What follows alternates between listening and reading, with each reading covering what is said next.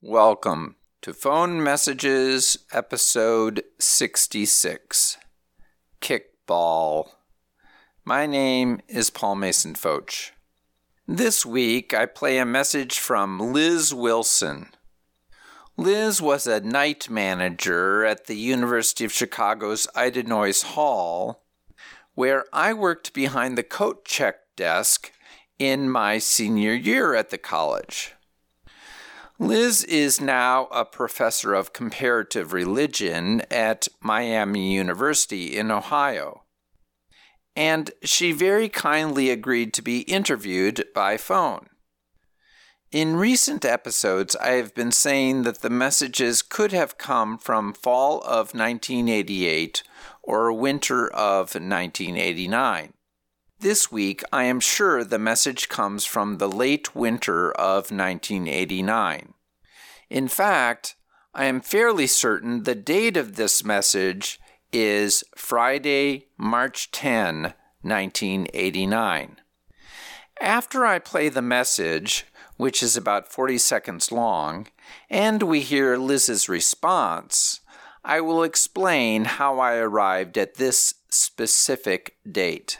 Okay, here we go.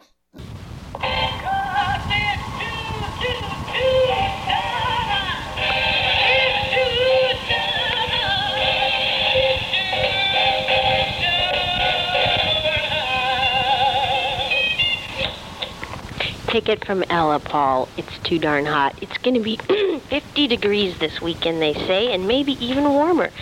So, this is Liz, and I'm trying to get people together for a kickball game out at the Point Saturday, about 2 o'clock.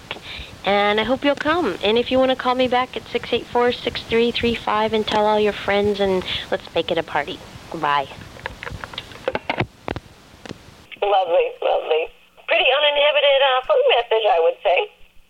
Chicago was a place where there was a great latitude for forming community, and I love that about Hyde Park. One of the things I always appreciated was going to Promontory Point on Lake Michigan and enjoying the fact that that was a civic space where people could just, complete strangers, could play kickball together. We would go, and sometimes we'd take chalk and play Foursquare, and then whatever kids showed up was welcome. There was one time when I remember there was a little kid who was still in diapers, and he was not totally house trained, and I think it might have been Greg Fleet, was really good at saying to this little guy, "Hey, buddy, you know what? You need to go find a caregiver and get some stuff taken care of before you can play with us."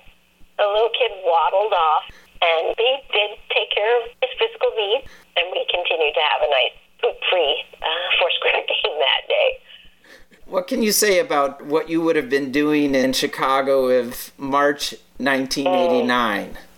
I would have been at the University of Chicago Divinity School doing a doctoral program, and at that point I would have been moving towards dissertation writing, because I know in 1990, that's when I got into full-gear writing, and I was done by 1992. I'm sure I would have been enjoying the life of Hyde Park. You worked as a night manager at Hyde Hall. Can you tell me when you started and how long you worked that job? Well, I wish I could remember when I started. I do remember how I ended that job, and that had to do with actually a summer type situation where, as a female, I was not eligible to apply because they wanted men. They just felt that if Hyde was to be as safe as they wanted night managers who projected some authority or muscle or something. So I got mad and I quit. It might have been May of 1989. But before you contacted me, I'd been thinking about my time at Hyde as a night manager, and I was thinking about some of the people that we interacted with, two stories in particular. So the first one, the theater that was in Hyde, where they had art house kind of film showings, and it must have been a Friday night with one of these showings. This guy showed up, and he was a known exhibitionist. He'd been evidently coming into Hyde Hall and opening up his raincoat and exhibiting himself to many people over the years. And so he showed up, I called camp security, he was removed, and that was that. That was not a big deal, but I spent a lot of time time hanging out with campus security folks. So they were telling me about this other famous Hyde Park eccentric who I never encountered but once. He was a retired professor of music, and he'd walk around Hyde Park, and be kind of in his own world, walking on the sidewalk and rehearsing a song or singing or something.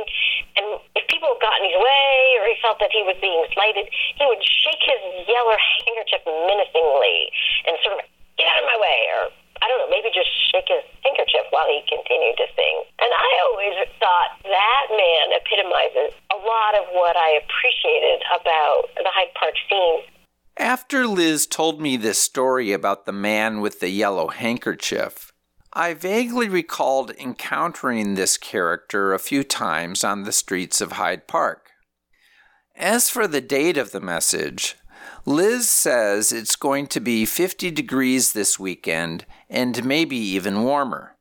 This suggests she is looking forward to a break from the chill of winter.